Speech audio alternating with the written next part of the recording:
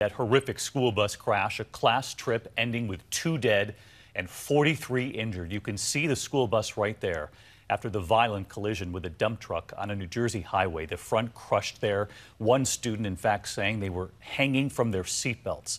There was a mass casualty response. A fleet of ambulances called in, while anxious parents rushed to the school waiting for news on their children. ABC's Eva Pilgrim is on the scene for us tonight. Tonight, a fun student excursion turning instead to tragedy. Their school bus ripped apart in a deadly crash. I'm going to need about 20 ambulances. I have a full school bus and I have victims on the ground. The bus filled with 38 fifth graders and 7 adults on a field trip, colliding with that dump truck on Interstate 80 in Mount Olive, New Jersey at 10:30 this morning. You could hear the tire screeching, and then you heard it.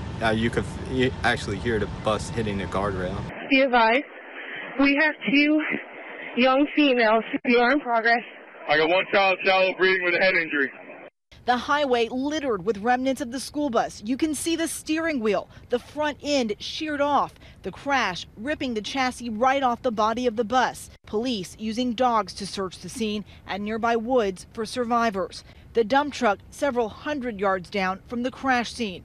1 student and 1 adult were killed. The injured, several in critical condition, rushed to area hospitals. Worried family members rushing to the school. My daughter, 13 years old, Hannah, I don't know what happened with her, so I want to find out. I want to go inside and ask. What grade is Hannah in? She's in 7th grade. Okay, so this was a 5th grade field trip, but let me let you know there were 3 buses, so I think your daughter is fine. She wasn't on one of the buses. But other families going through their worst nightmare. For those of you that have the loved ones, you go home and you say how much you love them, because there are people that tonight are not able to. And Eva Pilgrim with us tonight live from New Jersey. Eva, such a horrific scene, and investigators I know are still trying to figure out what actually caused this. That's right, David. Investigators still don't know exactly what caused this crash or who, if anyone, is at fault. I can tell you that the driver of that dump truck is talking to authorities. The Department of Transportation says the company that owns that dump truck has been in 7 crashes in the last 2 years. 5 of them have resulted in injuries. David? Eva Pilgrim leading us off. Eva, thank you.